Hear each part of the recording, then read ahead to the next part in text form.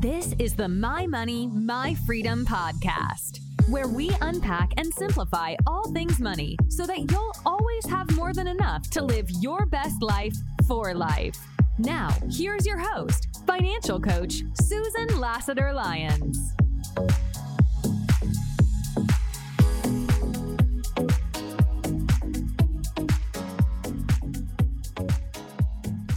Whew, girl.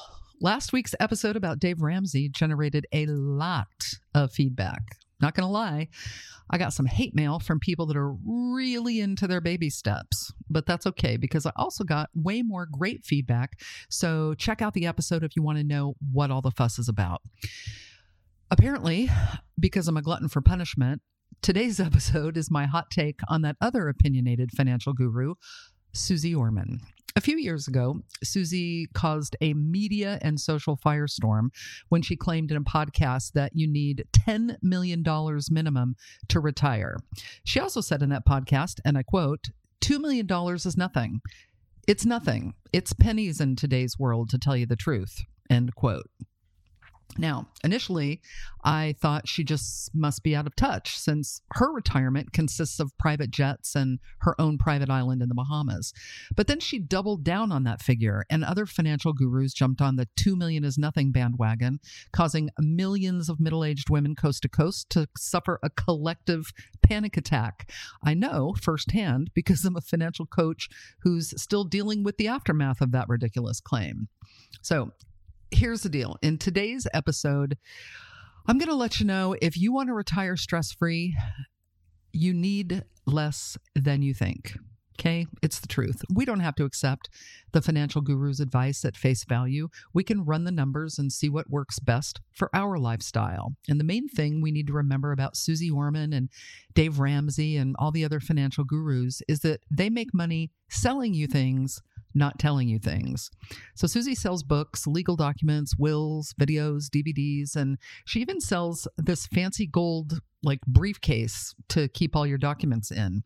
I was looking at the picture of it on her website, and it also holds your credit cards, jewelry, cash, passport, and what looks to me like poker chips.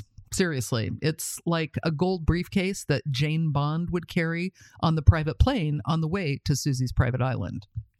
But the bigger problem I have with Suze is some of the advice that she gives. It's not all bad. Like with Dave Ramsey, there are certain things that we definitely agree on, like the advantage of Roth IRAs over traditional IRAs, term life insurance over whole life. But the one area where we don't agree is a big one, and that is the amount of money that you need for retirement. So let's all take a collective deep breath and relax while I share exactly how you, yes, you, can retire on far less than the $10 million that Suze recommends. Heck, even less than the $2 million she considers pennies. All it takes is rethinking your retirement portfolio's account type, allocation, and yield. So let's break this thing down starting with account type. The account is the container that holds our retirement investments. And choosing the account type is just a question of when you pay taxes on your retirement contributions. So if you defer your taxes until you're retired, you'll choose a traditional IRA or 401k. And if you prefer to pay your taxes now instead of playing tax roulette, then you'll choose a Roth IRA or 401k. Now, Suze and I agree that a Roth account is by far the better choice for retirement investing since you get to take your income tax-free in retirement and avoid those government-mandated distributions. Now, with a Roth, you can keep your portfolio intact and just live off of the income it produces as long as you live. It also becomes an inheritable asset, meaning that you can leave it to your heirs, creating legacy wealth. So, just think how different your life would be if your favorite aunt left you $1 million portfolio of income-producing stocks. And I know my nieces and nephews listen to this podcast, so take note, kids. Well, back in the day, oh God, that's a phrase I thought I'd never be using, but here we are. Anywho, back in my day, before 1997, Roth IRAs weren't even a thing yet. So my only choice was a traditional IRA, which is the worst. Yes, I got to contribute pre-tax money, but when I realized I was just deferring taxes until retirement and that I would have to sell off 4% of my investments every year just to get the income to live, I realized what a scam it is. The good news is that many employers now give you the ability to contribute either to a traditional or a Roth account in your 401k. So be sure to check with your benefits administrator to see if you have that option. If you do, consider contributing to the Roth so that you can set yourself up for tax-free income in retirement. Now, if the account type is the container, then allocation is how we decide what goes in that container. Now, most financial planners typically suggest a 60-40 allocation to stocks and bonds. Susie recommends subtracting your age from 100 and putting that much in stocks. Now, that would mean that only 45% of my portfolio would be invested in stocks. And for me, that's way too low. It's also way too low for somebody my age who needs to catch up and pump up the jam in their retirement portfolio on a compressed timeline. I personally prefer an all-stock portfolio with a 50-15-35 allocation to income stocks, value stocks, and growth stocks. And the deal is that as you get closer to retiring, that income allocation is going to increase and the growth and value allocation will decrease, since ultimately in retirement, the goal is to live off of that income that the portfolio produces. So now we've got our Roth and a significant portion of our investments allocated to income, and we want to maximize the money that our money makes. Now, yield is the percentage of income our money makes from dividends. For instance, a share of stock purchased for $20 paying $1 in annual dividend income yields 5%.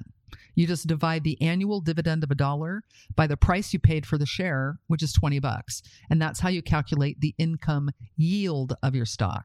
And the goal is to invest in high yield dividend stocks, reinvest the dividends, and let that money grow and compound over time. It's like I always say, I love the money that my money makes, but I love the money that my money's money makes even more. Now, the bad news is that the average yield from the stocks that make up the S&P 500 is only about 1.5%, and that is decidedly not high yield. On the other hand, the current yield from AT&T stock, for example, is around 7%. So that other advice that Susie and Dave and even Warren Buffett give about investing in an S&P 500 index fund and calling it a day, not awesome. Instead, consider investing in individual stocks using an initial target yield of around 7% or so and collect your income and raises over the years. That way, you'll eliminate the fund fees that way too. Now, investing this way, you're typically going to need way less than $10 million to be able to retire stress-free.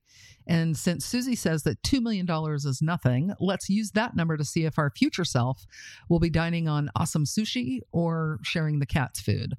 Now, if you have $2 million and you invested in a traditional IRA or 401k, deferring taxes, you'll be required by the government to sell off 4% of your investments every year to get income to live in retirement. And that produces about $80,000 every year, which will then be taxed at whatever the future tax rate is. That's tax roulette. So if it's 20%, then you net $64,000 a year. Now, even though Susie can't live on that, many people without private jets and islands can. But we can do better.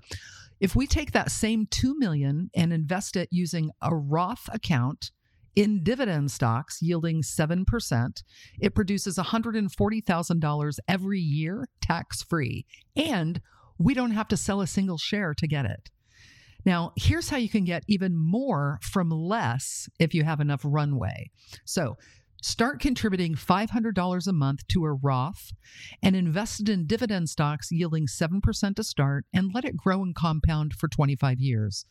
In year 25, the portfolio is going to be worth about $925,000 and produce tax-free dividend income of about $228,000.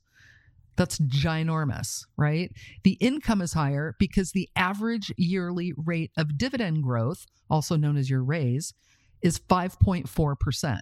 So over 25 years, that initial 7% yield will grow to almost 25%. Always remember that the decisions you make today about your retirement investments impact future you. So make good ones. Thanks for listening listening to My Money, My Freedom. Visit our website at mymoneymyfreedom.co and follow us on Instagram at MyMoneyMyFreedomHQ.